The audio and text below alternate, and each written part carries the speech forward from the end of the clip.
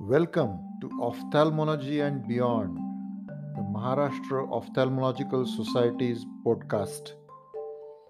Maharashtra Ophthalmological Society is the largest state association of 3,000 ophthalmologists from Western Indian state of Maharashtra.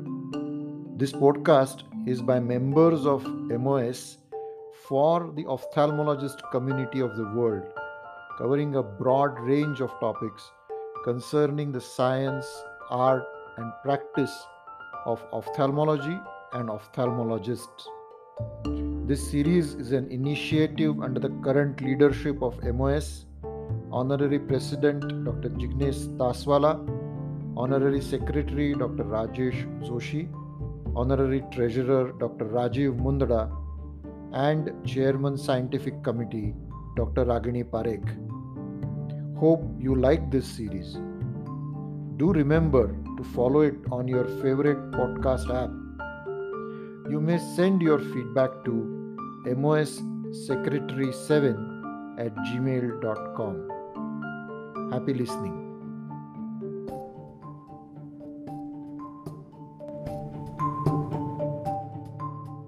So, very warm welcome on a wintry night to this episode of Ophthalmology and Beyond, the MOS podcast. This is a first part of a series of 3 episodes on residency training, past, present, and future. We are extremely fortunate to have 3 very, very eminent guests on this episode. I heartily welcome 3 academicians and clinicians, Dr. Ashok Grover, Dr. Santosh Honawar, and Dr. Parikshit Gopte to this episode, and we hope to learn from you on this very crucial subject. If I have to introduce each one of the guests, we probably will need one separate episode per guest. So in the interest of time, I'll briefly introduce each of the guests.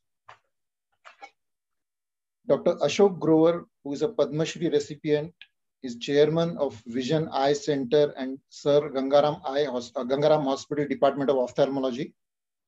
He is the president of Oculoplasty Society of South Asia, Ocular Trauma Society of India, and Collegium of AIOS.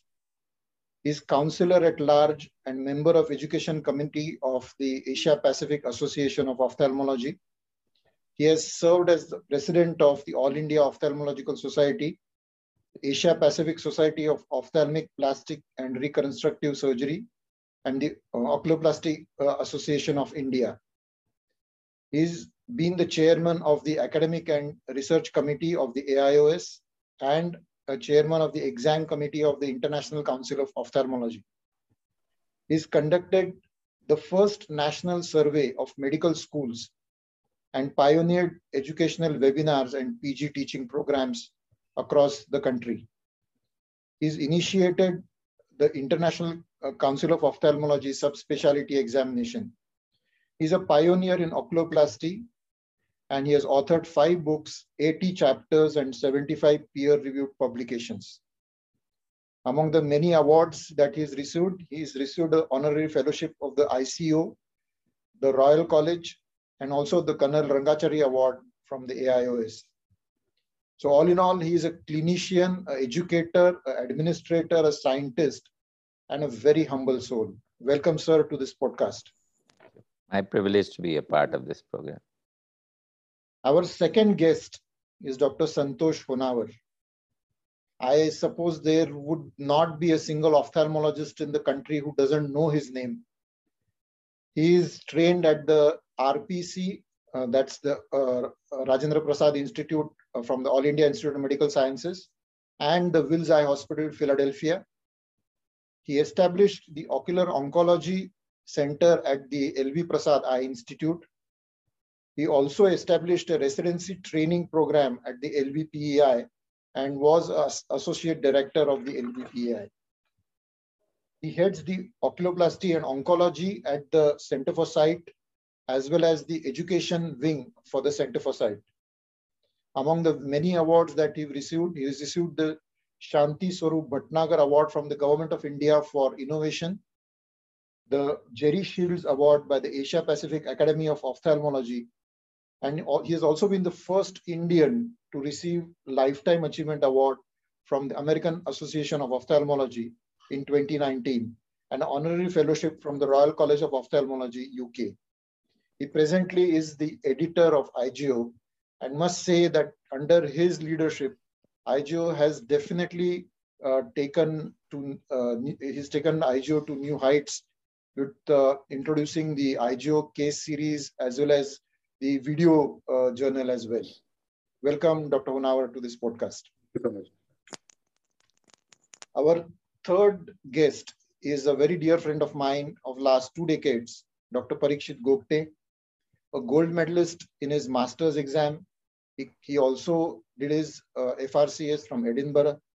He's also done MSc Community Eye Health from the London School of Tropical Medicine and Hygiene. And surprisingly, he's also cleared the UPSC and was 55th All India and was about to join as in the Indian Police Service. But I guess it was their loss and our gain that he's returned back to our fold. He was formerly heading the Pediatric Ophthalmology and Community Ophthalmology Department at the H.V. Desai Eye Hospital in Pune. He was a visiting faculty at the African Vision Research Institute, Durban, South Africa, and the Eye Care Institute at LVPEI. He is currently in private practice. He's a faculty at the D.Y. Patil Medical College.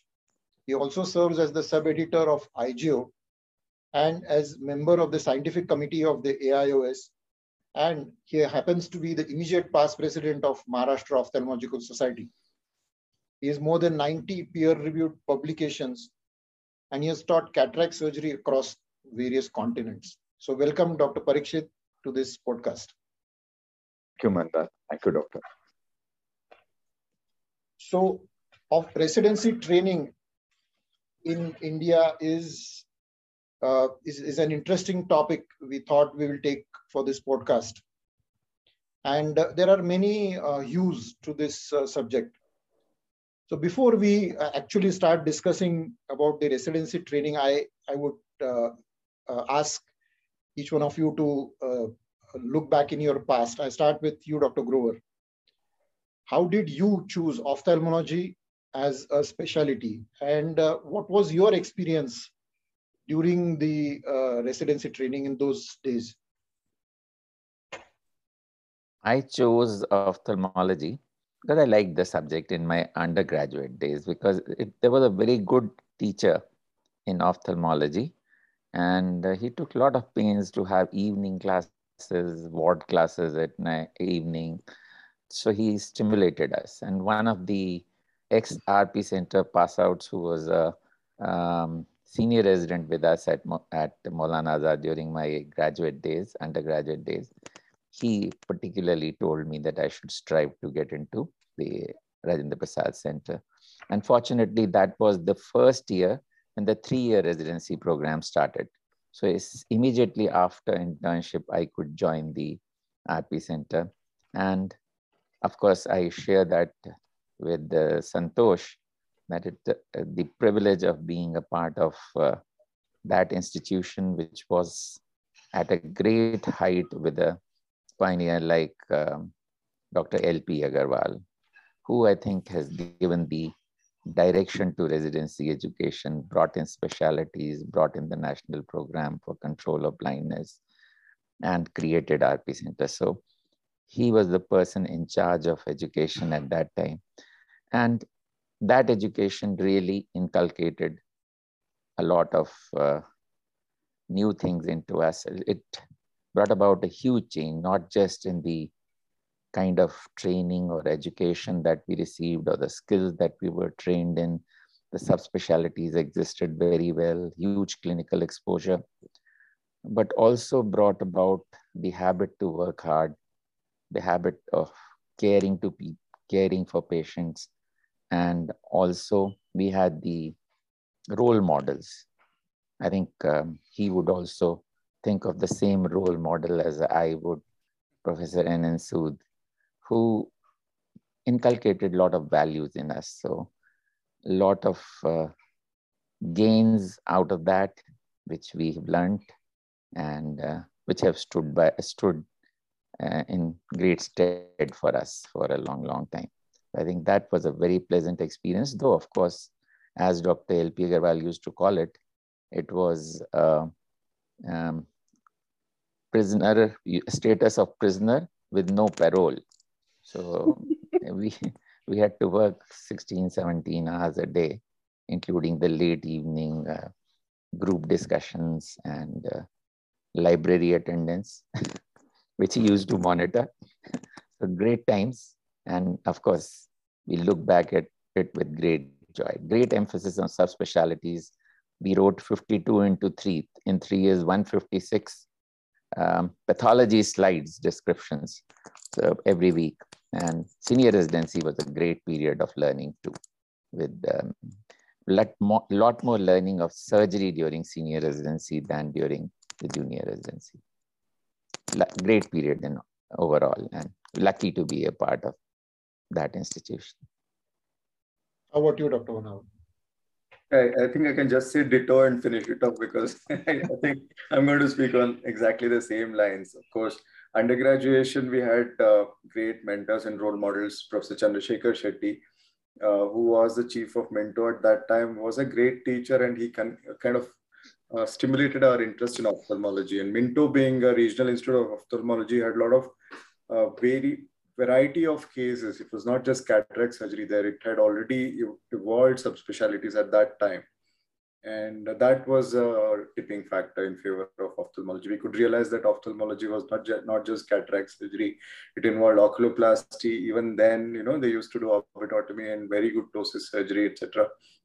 And retina had evolved under Dr. Chandrasekhar Shetty. So we kind of were exposed to the entire spectrum of ophthalmology, even as undergraduates, rotating through the corridors of Minto, and as interns, again, rotating through ophthalmology. And that was the factor that helped me decide in favor of ophthalmology. And of course, RP Center was a life-changing experience. As Dr. Grover said, I think it can change anybody's life for the better. Great mentors for every aspect of life. There were some lifestyle gurus to somebody who could mentor you in academics, such as Dr. Vajpayee, who would catch first semester students and, he would make us write short case reports. Not that it would get published, but at least we would get into the habit of writing. And by the time we were in third semester, we were ready to write a small paper for him. And that's how it started, and that continued. Dr. Sood was a great mentor. He was my thesis guide as well. Along with that, Dr. Ramanji, that was a very fantastic combination that I had as mentors. And Dr. Harish Agarwal, the team was superb. And oculoplasty, Dr. Betheria was the chief at that time. I think those were the golden days of RP Center, with Professor Madan Mohan just at his peak when I joined. And then Professor Prem Prakash heading Squint, Dr. Sood heading glaucoma. It was a fantastic experience. Professor Khosla, Dr. Dada, Dr. Mahipal being a young faculty, Dr. Atul being a young faculty. The assistant professors were simply superb. So I think it was a wonderful experience that we had in all aspects of life, including ophthalmology.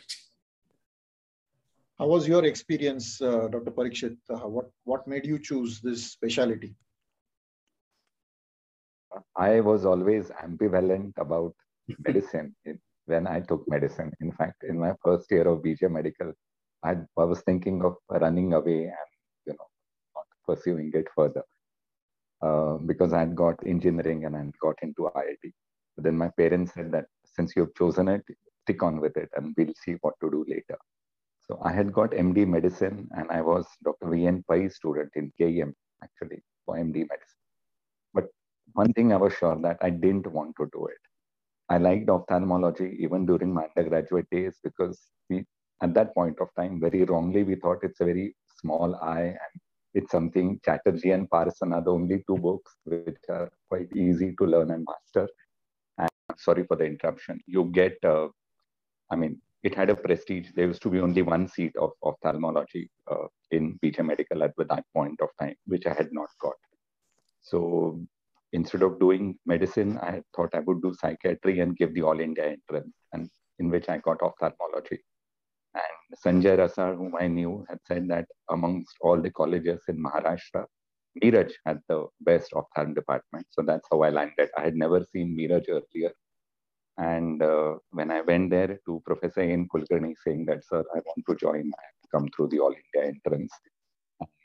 I also want to leave after a month because I'm getting married. So in his own, cryptic and sarcastic way, he said, oh, if you think that is more important, you marry, do your honeymoon, and later only you join me as a resident because I don't like residents like that. But one thing we learned from him was, as Grover sir said and Santosh sir said, is he used to work very hard and he made us work from say 7 in the morning to about 10, 11 at night. So if I had gone thinking that ophthalmology is a light branch, well, at least it was not light there. And he was in many ways unique in that sense, is he was also a private practitioner. So he had that attitude of private practice of seeing that the patient has to get the best results. So whenever we would do, so he made us do IOLs way back in 1995 when, it was not that common to be taught during residency days. And obviously there was no viscoelastics. We had the operating microscope. We were allowed to freely use each and every instrument. There were not that many in government medical college period. But he would let us use all of that. And I still remember if the corneas were not very clear on the next day on the rounds, well, we would get firing. And I still remember if the boss would come for a round as a CR, if there was a cornea that was very hazy, we would try to hide it in a side room. Or, when he comes to the ward, send the patient to the OPD because we were sure to get a firing. Kya kiya hai is patient ka. So that he always taught us. And second is, which is also very unique, is for somebody in private practice and a medical college professor, he was also very active in public health. So we had Dr. Mahadik, who was the district ophthalmic surgeon. And 3 days in a week, we would have to go out and do surgical camps. So that way, and there, because the camps would be in Mofussil places, it generally would be the male residents who would be preferred because many places, they won't even have restrooms for the residents. That is how it used to be. So we used to learn a lot of intracapsular cataract surgery in the peripheral eye camps to 50, 60 in a day, and also do a lot of ECC IOLs in the hospital. So we got both.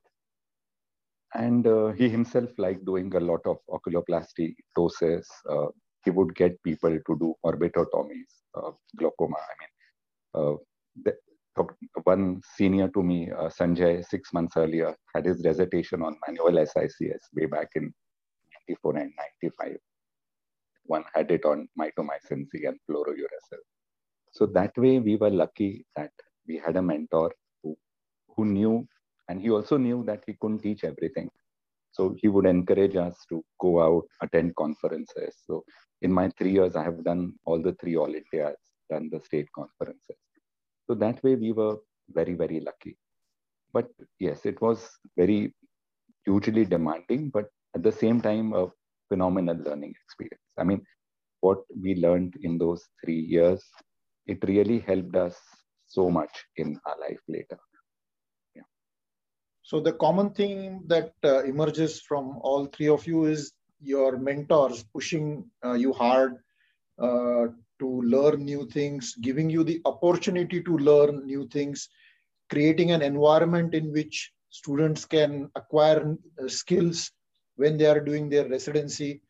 And I think we will be talking about these aspects as we go along. But moving ahead, now that you've sort of initiated, all three of you, initiated many residency training programs, and based on your experience, how do you think have things changed over the years in the last maybe 3 or 4 decades? I again start with you, Dr. Grover. Things have changed mostly for the better. When we looked at the residency programs in general in the country, I always said that we had standards varying from sublime to the ridiculous, because we had the best of the institutions, some of them, and the others, the standards had not really picked up. So, and there was this vast variation was a major problem, and a vast majority of our residents were getting a training which was suboptimal. So over a period of time, I think things have improved. The initial survey that we did in 2000 on behalf of the Academic and Research Committee showed that the medical infrastructure was very poor, the teaching infrastructure was very poor, theoretical classes were relatively fine, but there was very little, if any, surgical training. But the subsequent surveys, and Parikshit has done quite a few, and a lot of other publications show that things have improved. We've been speaking, interacting with the residents all over. There has been a lot of effort at postgraduate teaching programs, some initiated by AIUS, and Santosh is doing such a phenomenal work earlier and now in having specific classes for PGs at the from outside the institutions so that they can get a good coverage of subspecialties. That overall theoretical training or grounding in the basic facts or knowledge component of it has improved a lot. But the skills component and the surgical component still remain a difficult area. And I think the major reason is lack of equipment at places, lack of enough teaching time with teachers, or at times motivation to be giving surgery or to be teaching at the most optimal level, and poor regulation, which has been a bane for us at the national level, which is also the reason why state governments or the government institutions would not get a funding or not maintain the equipment. If there was a strict regulation, they probably would. And lack of a standard uniform nationwide exam, which I think is the one essential that will probably tie down people to make sure that they teach better so that their candidates can pass. Many of these still need to be looked at. A good standard curriculum which is followed, which is periodically revised, is also essential. And unless we are able to motivate all of our teachers, unless we are able to regulate the education better, some difficulties will remain. We have to look at the positives. There have been a lot of positives. Equipment has improved. National teaching programs have improved. Teaching in the institutions have also improved. The availability of internet and all the net resources has improved. The knowledge, even exposure to surgeries, they can watch on YouTube if they don't have it in their center. But with all these positives, there are shortcomings, particularly in the hands-on aspect of it, which need to be worked at. Yeah, I mean, I'll slightly reframe the question for you, Dr. Honawar. You started residency training way back in mid-90s in LVPI. You've been running a very successful fellowship program at the CFS now. What were the difficulties that you faced at that time, and what are the challenges you think are there now, particularly in the fellowship programs that you've been running? Well, fellowship is a totally different ballgame, but in LVPI, which was already a quaternary care eye care facility, starting residency was like backward integration. You know, you had the, very nice car already. Now we are making tires to the car, something of that sort. So that is a difficult challenge because all the faculty are oriented to teaching fellows. So the level of teaching is very high, and they had to be brought down to the level of residents. That was the first challenge, bringing faculty to the level of residents and make them speak in that language that the residents would understand. And that is exactly why IPEP was started. This was an experimental thing that we started off so that the faculty learn how to teach residents. So we had 3 years of IPEP before we actually started the residency program, by which time all the faculty were quite well versed to teach residents and interact with them at their level, kneel down to their level and teach. That was the challenge. Otherwise, surgery and training residents for surgery was never a problem, because even when fellows came in, most of them were not conversant with microsurgery. So teaching fellows microsurgery was almost the same as teaching residents microsurgery, because surgical skills were almost at the same level, I would say. And equipment wise, they were all there. That was never a problem. Teaching clinical examination was one of the challenges, but we already had a ZEISS education program, which was a 1-month education program for residents, which would teach everything starting from clinical history to basic clinical examination, that we upgraded to teach our own residents. So it was relatively easy, I would say, than most other places. And thanks to Dr. Grover, curriculum was already in place. We adopted the same ICO AIOS curriculum from day one. And we plugged all our teaching programs to completely mirror the curriculum. Everything that was in the curriculum was covered over a period of 2 years and 3 years. So, and even I focus envisages to do the same thing. The current I focus online that we are doing covers the entire curriculum, and it is archiving it so that 70, 80 lectures in Retina are something that would be used over the next 3 or 4 years. By the time another cycle will come, which will upgrade the lectures to a slightly higher level, depending on whatever are the current advances. Yeah, that's one aspect which we will be talking about, and I must say that having listened to some of these lectures, they're indeed extremely detailed. I mean, I don't think there is anything beyond that one needs to remember. And I must compliment you and your team for coming up with this fantastic series, and which is available for free. I want to ask you, Parikshit, about the training across nations, because you've been to a lot of places and you've seen the training modules. You yourself taught at various places, and what do you think? How do you compare those training programs with our training programs? How do they match up? Okay, it's.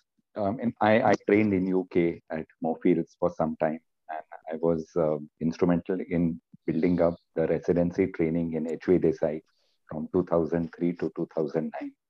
But here, of course, we must acknowledge the gratitude Dr. Grover, who initially laid down the curriculum, which made it easy because there was a standard to refer to.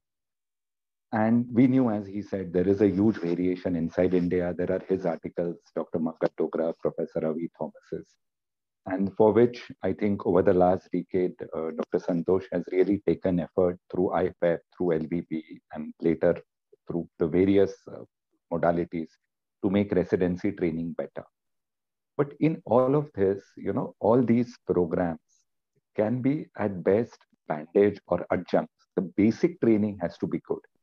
And that way, in fact, everywhere in the developing world, I mean, I've seen Indonesia as a faculty with the African Vision Research Institute. I could go to, say, Zambia, Uganda, Tanzania, Kenya, Ethiopia, South Africa itself. There is, the training is too long in many places. It is 4 years, 5 years. In Egypt, it is many years before. I mean, a resident may get to touch the eye in the 3rd or the 4th year. In Ethiopia also, in the 4th or the 5th year, they would actually do something. And again, as Grover sir said, the emphasis was on teaching theory, and teaching practice or the skills was something that, residents would perhaps take up later. So, no, it's not, it has, I mean, I have not seen in countries where it is, greatly better than India. In Indonesia and all, again, people, Cambodia, very, very enthusiastic students, they want to learn, but again, there aren't enough patients, or their teachers just do not have the time or the inclination to pay the attention, because to teach skills, you really have to stand next to that person and do it. And even in our context, it is the senior residents who mostly teach the junior residents, or it's the young faculty, the lecturers who actually do the teaching. Or like we had in a medical college, the CRs would teach the JRs. I mean, the chief resident teaches the junior residents, the 3rd year ones to the 1st year ones. So the answer to this, which all other 2 seniors have said, is to have a structured program like it is there with the Royal College of Ophthalmology, or in the United States, which the AO and the Accreditation Council says. Because without that, without the external push, then it is on then the mentors or teachers. So if we are lucky to have, like I was, to have a mentor or teacher who's passionate about teaching and who himself also is very good in work, then yes, the residents get a lot.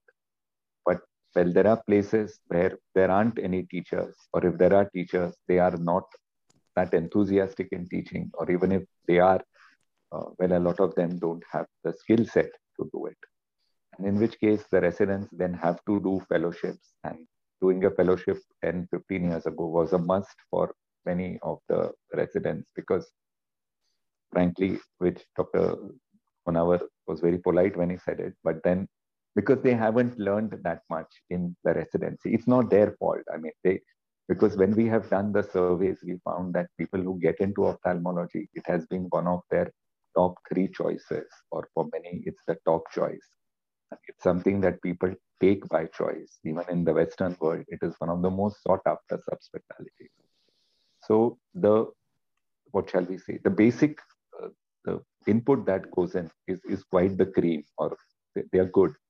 But we still have to have a system, because as Grover has said, it's from sublime to ridiculous. So we have, I mean, when we look at it across the Asian, African, Latin American countries, well, none of them, even Mexico, or they don't have a phenomenally good program. It's the developed countries which is perhaps what makes them develop.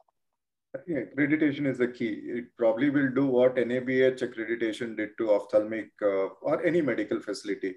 We always did things in our own way, but it helped us standardize and then bring in certain parameters which are evaluated frequently. And when you start evaluating, you know how good or how bad you are.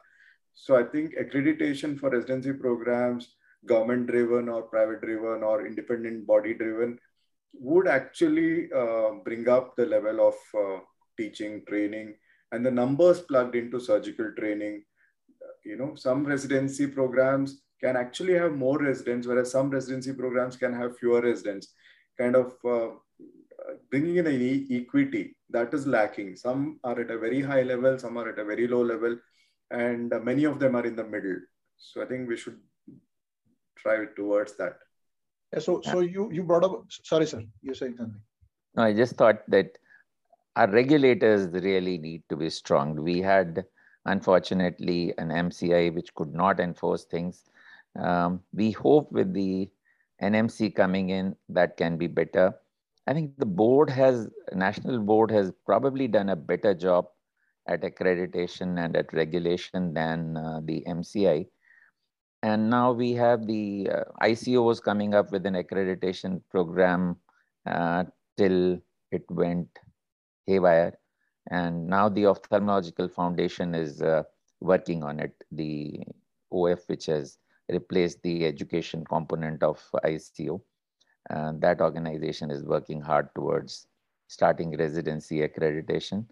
And I hope the Collegium of All India Ophthalmic Society will eventually come up with accreditation for fellowship programs, which I'm quite hopeful.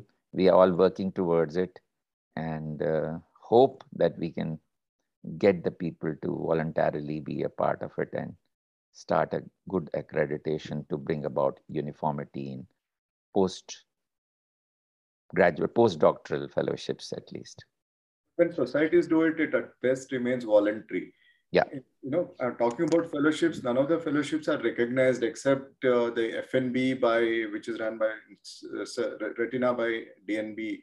There are probably only 2 institutions doing it. Right. And there was a talk of bringing in MCH in ophthalmic subspecialties, which has really not fructified. So I think the new National Medical Council could at least work towards regularizing the fellowships, then will come in regulation to the fellowships. Otherwise, fellowships are again, they're a can of worms. The range is, you know, as you said, sublime to ridiculous. That applies to fellowship programs as well. Now, we had a talk with Dr. Paul once about when he was heading the board of directors of MCI. And he said MCI or NMC will not take up the postdoctoral things very soon. In fact, the first draft that came from NMC for NMC had no mention of postdoctoral training or fellowships at all. So I wrote to them, and fortunately, they have made a brief mention of fellowships, but they have no plans to take it up. He very specifically said, you should take it up, bring it up to a certain level, then maybe we will think about regulating it. Our hands are full with regulation of post-graduation and undergraduation. Yeah, ophthalmologists being part of it, maybe they could be kind of brainwashed. Yeah, I think this is a huge challenge in a country like ours with so many different socioeconomic factors which come into play. And also the fact that health being a state subject and it is governed by varied laws. And obviously, economics plays a huge role in the facilities that are available at various institutes. But now that there are a lot of private or non-governmental organization run institutes around the country and of international repute, and do you think those can be the drivers of change, sort of? What's your take on this, Dr. Honawar? I would start with you. They have been the drivers of change. There is no doubt at all. They have actually improved the quality of service delivery, quality of standards of care. Everything has been improved because they do a lot of good quality fellowship training. And when those fellows go out of those institutes, they try to at least uphold the standards that they were trained with. So I think that has brought about a good cascading change across the country. There is no doubt about it at all. But bringing in change in residency program, these institutes have not been successful because their sphere of influence is only around them as far as residency programs are concerned. And I think it is that most of the medical colleges are either government owned or private owned. And the drive has to come from the government or by a consortium of private medical colleges. And standard of training may not be good at all in private medical colleges, which are capitation fee driven or self-financing. Their surgical exposure is much lower than some of the government medical colleges. How do you sort of standardize the curriculum across the country? I mean, AIOS obviously has been trying it for many years because of many reasons. As you mentioned, Dr. Grover, it has not been as successful as one would like it to be. So what's the way out? I mean, you obviously have approached the National Medical Council. What do you think needs to be done more? It's the national regulator which will have to do it for the residency level. All India Ophthalmic Society or any of the other bodies can only be recommending or putting a moral pressure on them, just as they would be dealing with ophthalmic societies, they are dealing with all other subspecialties also. So a combined pressure from the medical community, a lot of advocacy will be needed for the regulator to start being effective. We as AIOS, in fact, gave this entire book that we had prepared on, Santosh had put in a lot of effort in that. We gave it to the MCI. As a result, when I was the president, I was invited by the MCI internal committee for formulation of the new curriculum. And we were told to do it within a few months so that it could be formalized and started. But we gave these recommendations. These would have been implemented, but the Board of Governors changed soon after. And thereafter, it never got implemented as the new curriculum. So this is existing in the MCI portals as a recommendation of their own internal committee, these changes in the curriculum, but they were never really implemented. So there is a lot of difficulty only because of the regulatory mechanism, which has to be firmed up.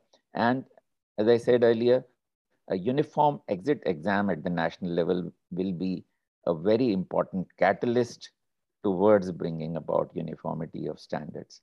So that we will all have to try and develop a consensus about. Something like NEXT, which is for MBBS? this has to be an exit exam for postgraduate students as well. Right now, there are 100 versions of curriculum. Each university, each deemed university, each medical college has their own curriculum. Dr. Parikshit, you've brought out a curriculum, a uniform curriculum during your tenure last year. And I believe you submitted it to the Maharashtra University of Health Sciences as well. So I want you to tell us about... We have done it. I mean, you were a part of it, as was Professor Rajesh Joshi and Jignesh Bhai. Well, yes, we got almost people from 48 different training programs in Maharashtra, 72 teachers, and with them as a consensus, they wrote down a curriculum which is very similar to what Dr. Honavar and Grover sir had done earlier.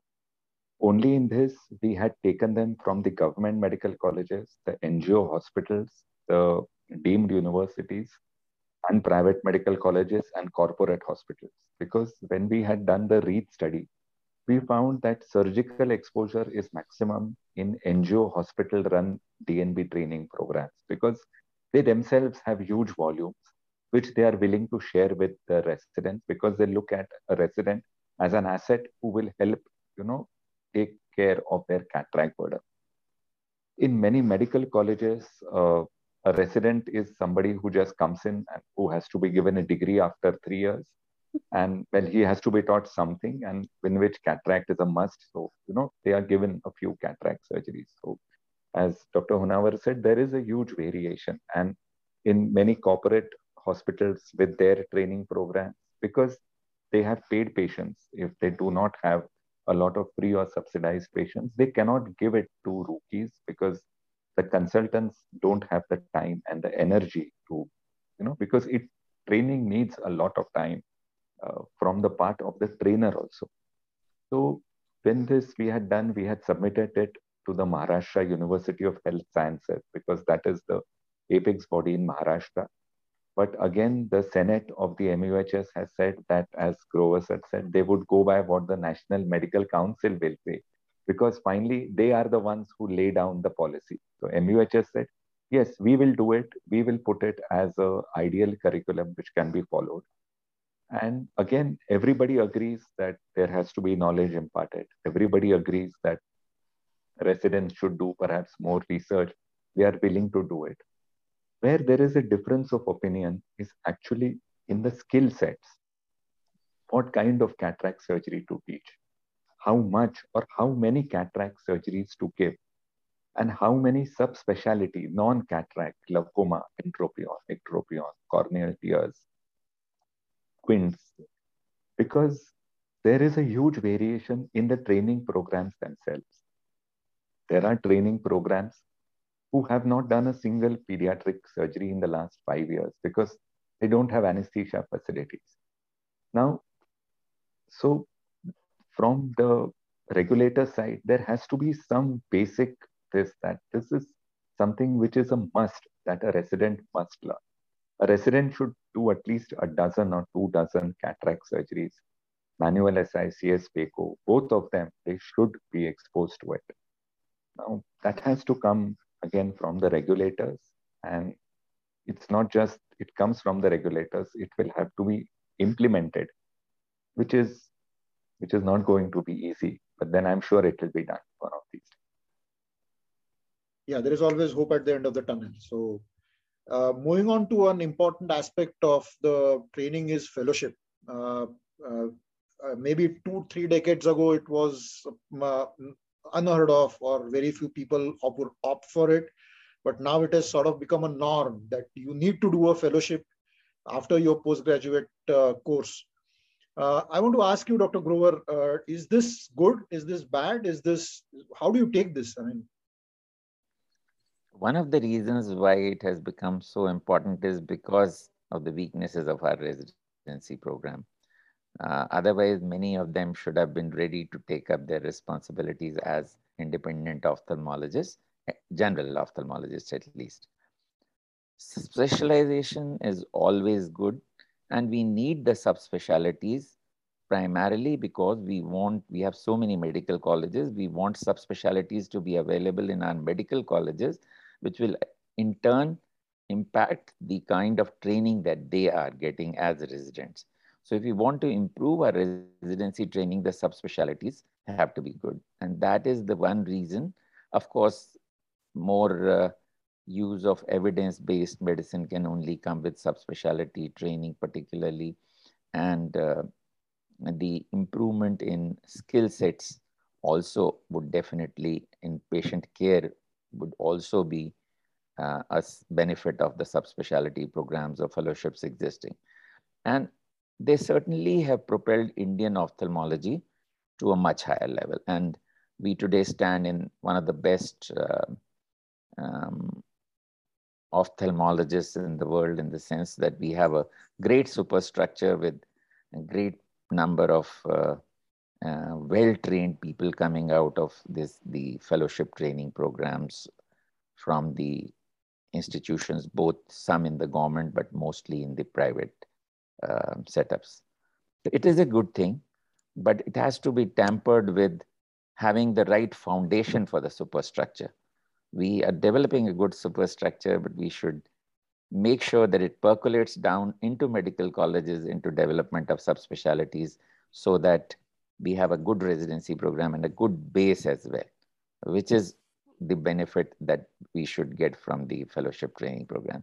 Of course, now we have cities, smaller cities also with specialists available as a result of these fellowship programs. So all in all, a positive development. Just an aside that there was such a lot of resistance to developing subspecialty examinations at the ICO level,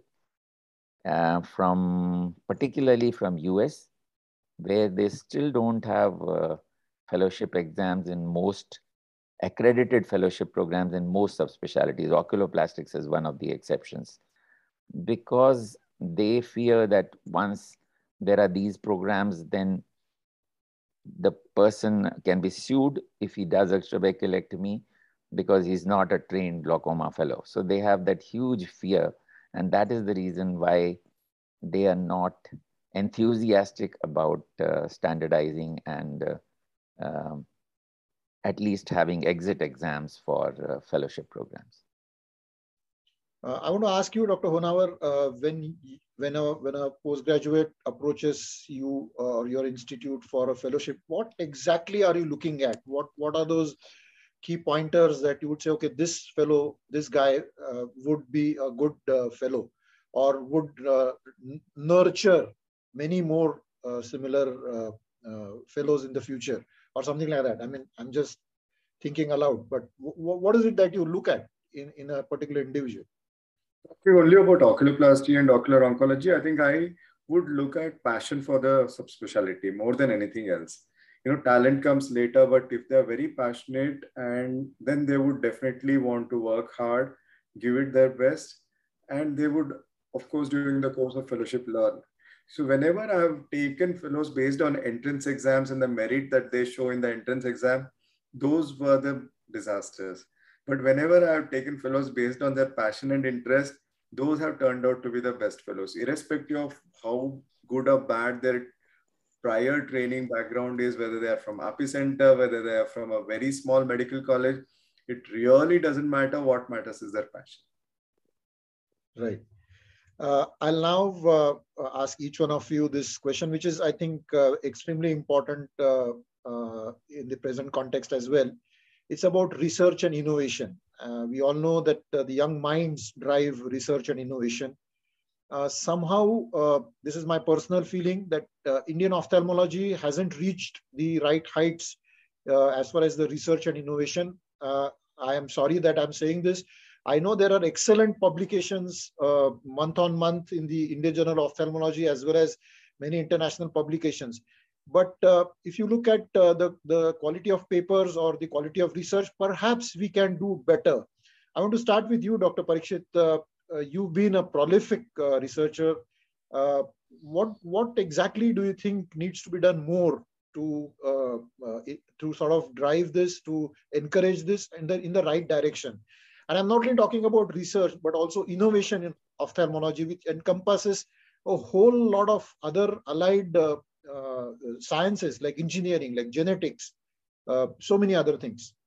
One is, I think, what Santosh sir said is the passion. One is the passion is now there more and more in the youngsters to do something new, something different. But generally, as a culture and as a system, we have always been that, you follow your guru. If your guru has done something in a similar way, that is how you should do it. And many people are judged by how great their guru was rather than how they themselves are. I mean, but that is changing, and that is changing the world over. And I'm sure it will change. It will take, because by nature, as a culture, we are very, whatever we may say, we are a very conservative society. Uh, but it will change and it will come. And second is, in the Western world, if you have patents, if you have new products, if you innovate, it is directly linked to your remuneration, your standing, your tenure in a university, which is not the case with us. Now, yes, MCI said, yes, if you are a professor, you should have 5 publications. But then people go and do fake publications, or they go and publish in predatory journals. So, it has not what shall we say, the from the top, it has not changed the culture as such. It is changing, but I think it will take time. And for that, again, if a person is very good in the field, who knows the basics well, then only they can innovate and do something new. In fact, a young resident, a niece of mine, she was saying about Dr. Grover is one of the few who still at this age does cataract surgery, does oculoplasty, does oncology, can do a bit of glaucoma and also squint. And now that generation of this, we don't have anymore. And in our generation, if you look at it, we have people who will do 2 or 3 subspecialties in our comprehensive ophthalmology practice. Perhaps a few years down the line, it will be even more narrower silos. Now, if you have to have innovation, you have to speak to others. So you have to speak to microbiologists, as you said, geneticists, biophysicists, biotechnologists, biostatisticians, public health people. So that also, as a culture, is missing. I mean, even simple, in the Maharashtra Ophthalmology Society, it has taken us such a long time to say, you let a non-MOS member present a paper. And even when I was a scientific committee member, they don't allow an anesthetist to present a paper. He has done some good work in ophthalmology. I mean, come on. He is taking his time to present work in an ophthalmology meeting. But we will not allow him. You will not allow a neurosurgeon to present something when he has done something on facial. So, I mean, it will take time, I think. This is not something that is going to come very easily to us. Dr. Honavar, you sit at a vantage point sort of on this particular issue. You are the editor of the Indian Journal of Ophthalmology. You probably review thousands of papers. What exactly do you think, how do you sort of say what is the status of the quality of research that is happening in the ophthalmology community in the country today? I think I'm very excited at the change. You won't believe it. The number of, in fact, in the report of IGO that I shared a month ago, I had shown graphs how India as a country, as far as the number of manuscripts are published in peer-reviewed journals, has come up right next to US, jumping 4 spots ahead of UK, France, So all that has happened in the last 7 or 8 years, obviously. And in the last 6 years, before that, of course, I don't have the data. I have no way of having the data. We have added 3,000 new authors, Indian authors. And whereas the membership of Indian Ophthalmological Society, AIOS, is 24,000, of which 3,000 new authors have got added as authors. So I think that is a definite. That's a huge change. Huge. Yeah, I take back my words. Yeah, number of submissions have increased by 500%. Number of submissions by Indian authors. Number of printed articles has increased by 300 to 400%. Journals are becoming fatter and fatter, so we had to finally go online because we couldn't afford to print and publish these journals. So obviously impact factor is also rising. So I'm very excited. Actually, the culture of publication has caught on with the younger generation. They love to see their name in the print. for whatever reason. And that is actually a positive factor, because they get addicted to it and then they start looking at very innovative new things and then start writing about it. There is a section on innovations in ophthalmology for which we receive regular contribution. Surgical techniques is partially innovative, partially re-description of whatever that is done already in a different format. That is also receiving numerous, submissions. Residents are writing case reports. You should see IGO case reports. You would have never heard of these ophthalmologists. Some of them are not even members of AIOs. They're all, in their second, third year of residency. They're belting out cases like anything. So I think it's a positive change. I want to ask Dr. Grover one thing. Research in institutes is definitely going up, and we are very happy about it. But we also know that a large section of the patients are catered to by the private practitioners, the small practitioners, the standalone practitioners. How do you think we can encourage them to join in this effort, to contribute in this effort? I am asking you in particular because you straddle both the worlds. You are a private practitioner. You also head a department in a big hospital. So what do you think can be done to encourage the average private practitioner to come out with submissions for the journal? I think I share some of the enthusiasm that Santosh has spoken about. There is an increasing trend even amongst the private ophthalmologists to try and report wherever they can, try and collect some series, try and analyze the results. There is a much greater participation in AIOS, and as a result, there is that feeling that they should at least be presenting, if not publishing. So there is definitely a positive trend amongst the residents also, there are some who are right from the beginning wired towards publications.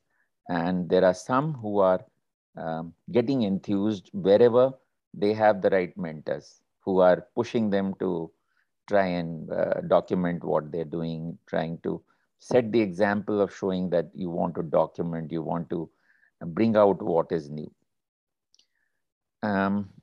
What I would add is that there are some areas where we are still lacking. We've not focused very much on some of the problems which are specific to India with good multi-centric studies. That is where I think ARC should pull in the resources we have, pull in multiple centers to produce some very good research.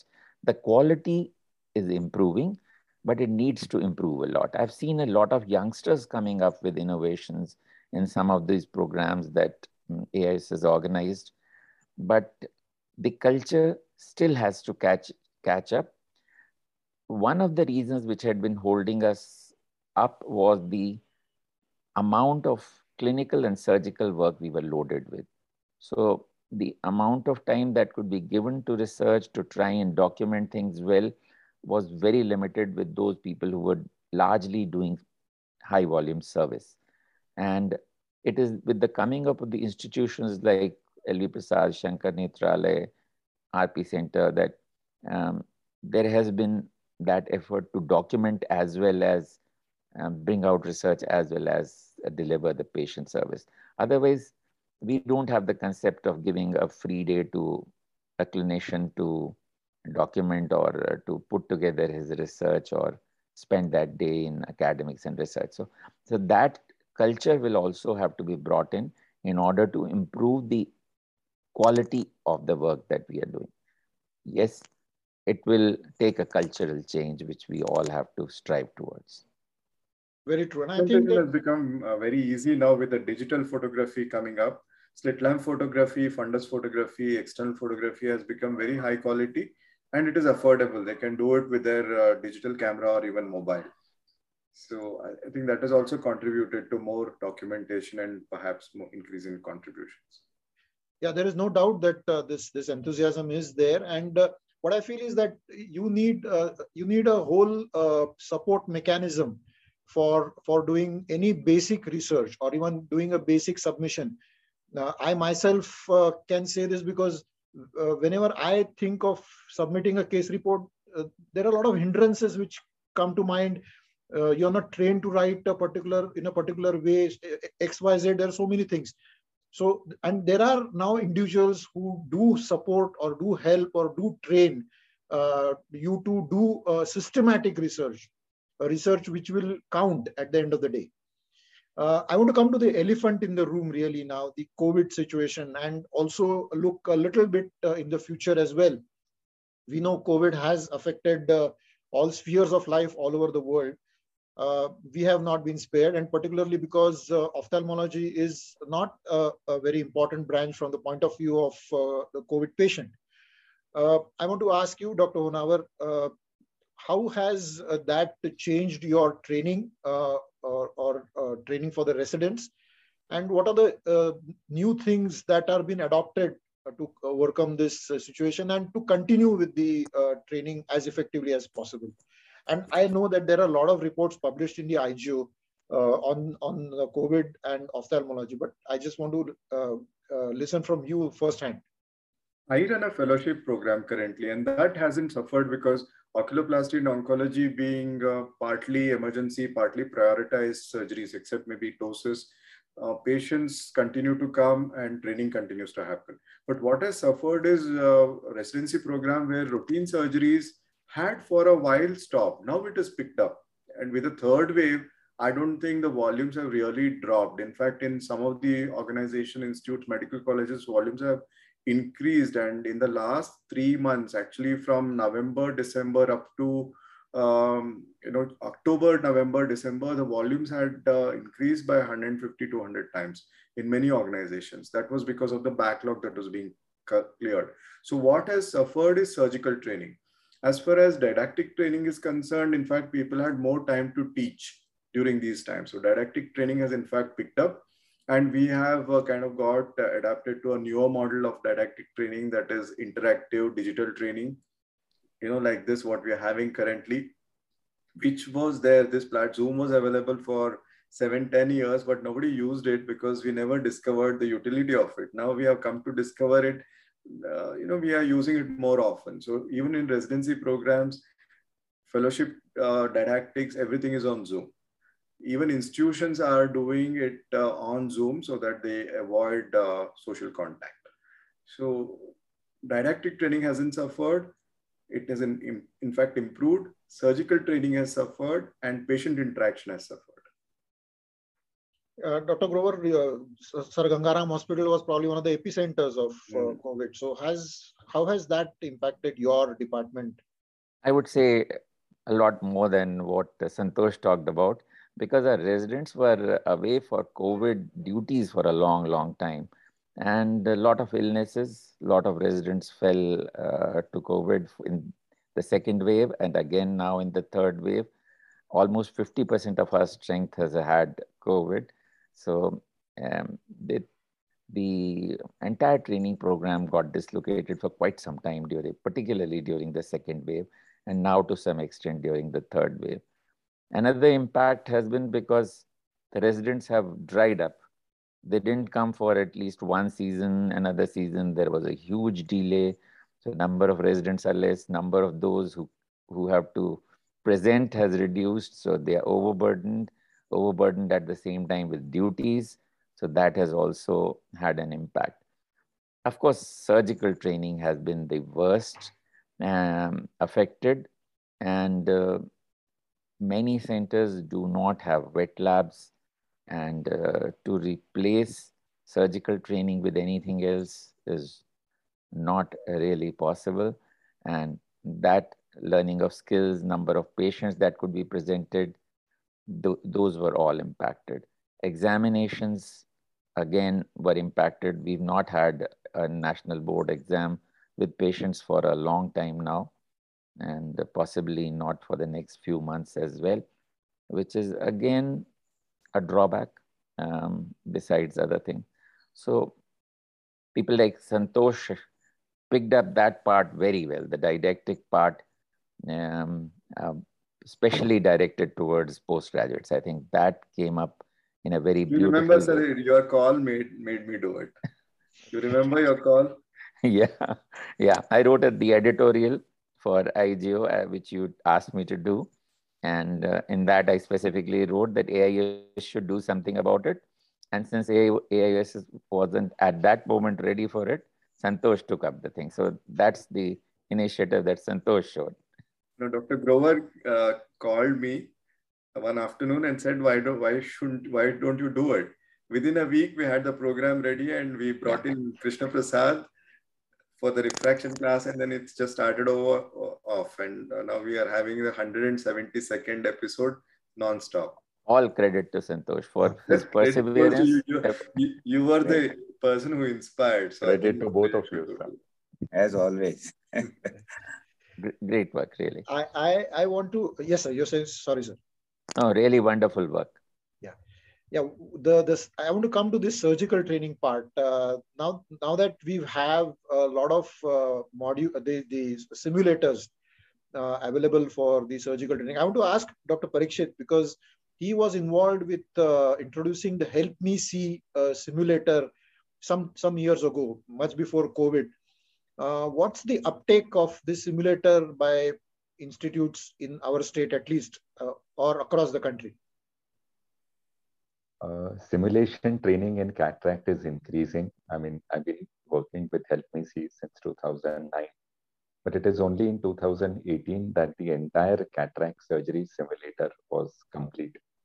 Phaco simulators have been around, but then as our seniors here said, we always have had so much work that, mentors have always believed that it's easier teaching residents directly on patients rather than doing it by simulation. But as the Western world's norms of patient care, patient consent, and patient safety and security will start becoming important in our country, simulation training is going to happen.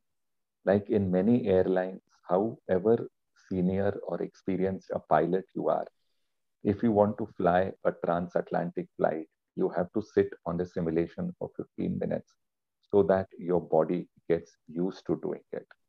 So it may so happen that even in our careers, that 10, 15 years down the line, that when you have to go and operate in a corporate hospital, well, you may be a surgeon with 30 years experience, but they will still want you to spend 5 or 10 minutes on the simulation before they actually let you in the theater. So simulation and wet labs are the future. And the COVID pandemic has, underlined that once again, because as Grover sir said, at least in Maharashtra, we have seen surgical volumes for training were affected across all kinds of hospitals, government, non-government, deemed universities. But the simulation still needs to be used in a big way because there are still very few of them and they are very costly at this point of time. But I'm sure they'll be there more. Yeah, I mean, there has been some headway in developing new kind of simulators for various kind of surgeries, for VR, for glaucoma as well. So I think there is hope in that area as well. I want to end this podcast with a question to all three of you.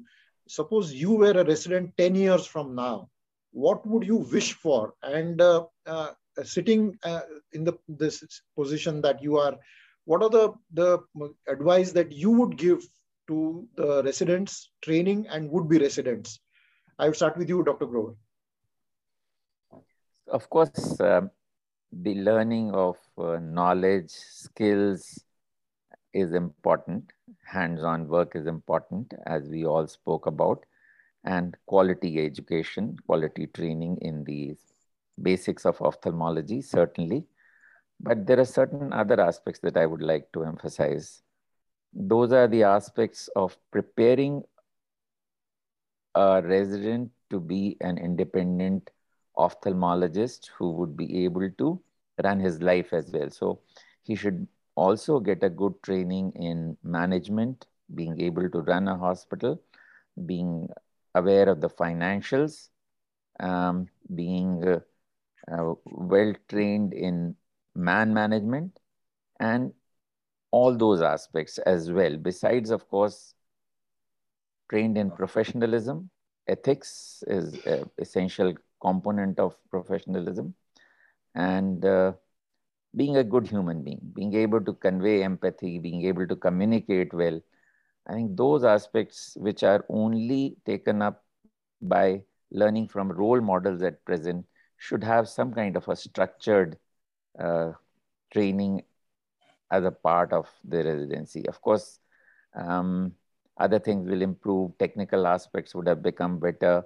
We would be able to make use of technology better to bridge the gaps in subspecialty training in certain institutions, because there is a good link between institutions. There could be sister institutions where certain specialties are lacking or basic sciences are lacking. So those would all improve as we go to 5G or better technology and broadband and so on and so forth. So all those aspects will improve, much more education online, much more through videos available here and there, and the resource material of the kind which Santosh has created, which AIOS will be creating. So all those things will become important, but the basic human touch and the ability to deal with the patient, to communicate with the patient, to empathize, to restore back the once glorious doctor-patient relationship, how we've seen that graph dip over the last 40 years is very sad, very, very sad indeed, I think. So building those relationships again, getting a resident who's trained holistically as a great individual who can empathize, who can communicate, who can build up relationships, build up trusts, and deliver technically, know things well. That is the ideal world we are looking for. How about you, Dr. Unal? That I said it all. I think I'll catch on to the word holistic. That is the key. The goal of any residency training program is to have a trainer, safe, compassionate ophthalmologist who does ethical practice. In fact, in tier 2 and 3 cities, 80 to 90% of patients who walk into the clinic can be managed by a comprehensive ophthalmologist. So creation of good quality comprehensive ophthalmologists who are safe to the patient and who know what they can do and who know when to refer a patient are or should be the goals of a residency program. And it should also be successful in kindling interest in training further in subspecialties in some of those residents, not all of them, because we definitely need good quality comprehensive ophthalmic care in tier 2, tier 3 cities, and also subspecialists, but not disproportionate to the number of comprehensive ophthalmologists. If everyone becomes a subspecialist, then there is a problem because subspecialists may not be aware of, say, taking care of an acute angle closure. He may be an extremely good retina subspecialist, but what if a patient comes to him with an acute angle closure attack with no glaucoma specialist in the neighborhood to take care of that patient? Things like that, or an orbital cellulitis. So that is, I think, is the goal of a residency program. If they can achieve it, that will be great. For the next 10 years, I think ophthalmology has a great future. It is the curve of ophthalmology is on the rise. I think ophthalmology will see much greater heights. Everybody has two eyes. Of course, cataract surgery will be the bread and butter. But beyond that, I think the rise and rise of subspecialties is what is predicted, with diabetic retinopathy becoming one of the leading causes of blindness. There is innovation in cornea surgery, extremely good keratoplasty techniques, and oculoplasty is rising, oncology is rising. Everything is on the rise. I think we see a very good future for ophthalmology. Your take, Dr. Parishit. I think both the seniors have said it. I mean, earlier we or our teachers used to emphasize on hard work. Nowadays, today's generation believes in smart work. But then, as Grover sir said and Santosh sir said, it is finally a holistic approach and a compassionate doctor. And it's a book that you had gifted me, Dr. Mandar. The patient will see you now. All these years, at least till the last century, there used to be a huge number of patients and very few doctors. And doctors could do practically anything and get away with it.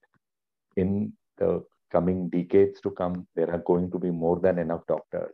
It is how you treat your patient, which is going to be very important, because how, in the sense, the way in which you do it, because protocols, treatments, and everything is going to be standardized.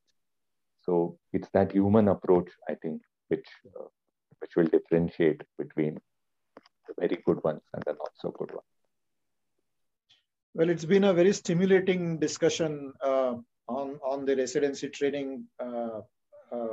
I mean, there is hardly any word that I can express my gratitude to all three of you for taking the time out of your busy schedule and joining for this podcast and sharing your valuable opinions on this very important aspect.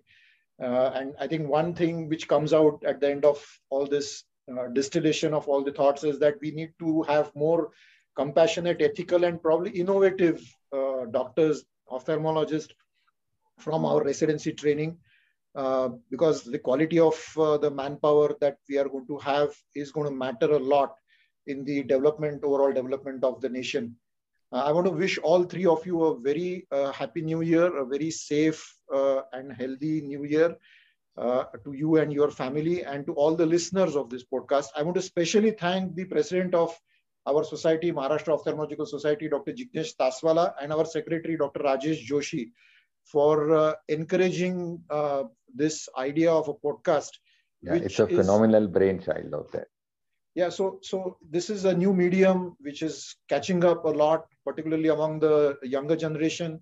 So we thought of coming out with this podcast. Luckily, we didn't have to spend a dime for making this. So thank you to all of you. And I once again wish you a very happy new year. Thank you, Dr. Mandar, for conceptualizing this program on residency education and for having conducted it so beautifully. And it was a great privilege to share it with all of you, Santosh, Parikshit, and the MOS. And I have gained a lot from this discussion. Thank you. Thank you. On behalf of the Maharashtra Ophthalmological Society, I thank Dr. Grover sir, Dr. Santosh Honavar, and Parikshit to have taken part into this very innovative and out-of-the-box thinking by Dr. Mandar. Then he had taken the permission ki Baba sir, we would like to do such programs. A very interactive and a very fruitful discussion has come out of it. And I'm sure everybody is going to benefit in a big way. Thank you everybody for joining. A big thank you, sir. Especially Dr. Grover sir and Santosh Honavar and our own Parikshit being part of the past president of Maharashtra Ophthalmological Society to be part of this discussion. Thanks a lot.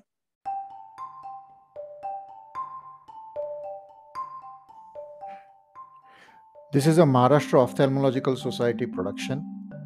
The podcast team of ophthalmologists includes Dr. Preeti Kamdar, Dr. Praveen Vyavahare, Dr. Praveen Patil, Dr. Rahul Tiwari, and myself, Dr. Mandar Paranzape. Thank you for listening.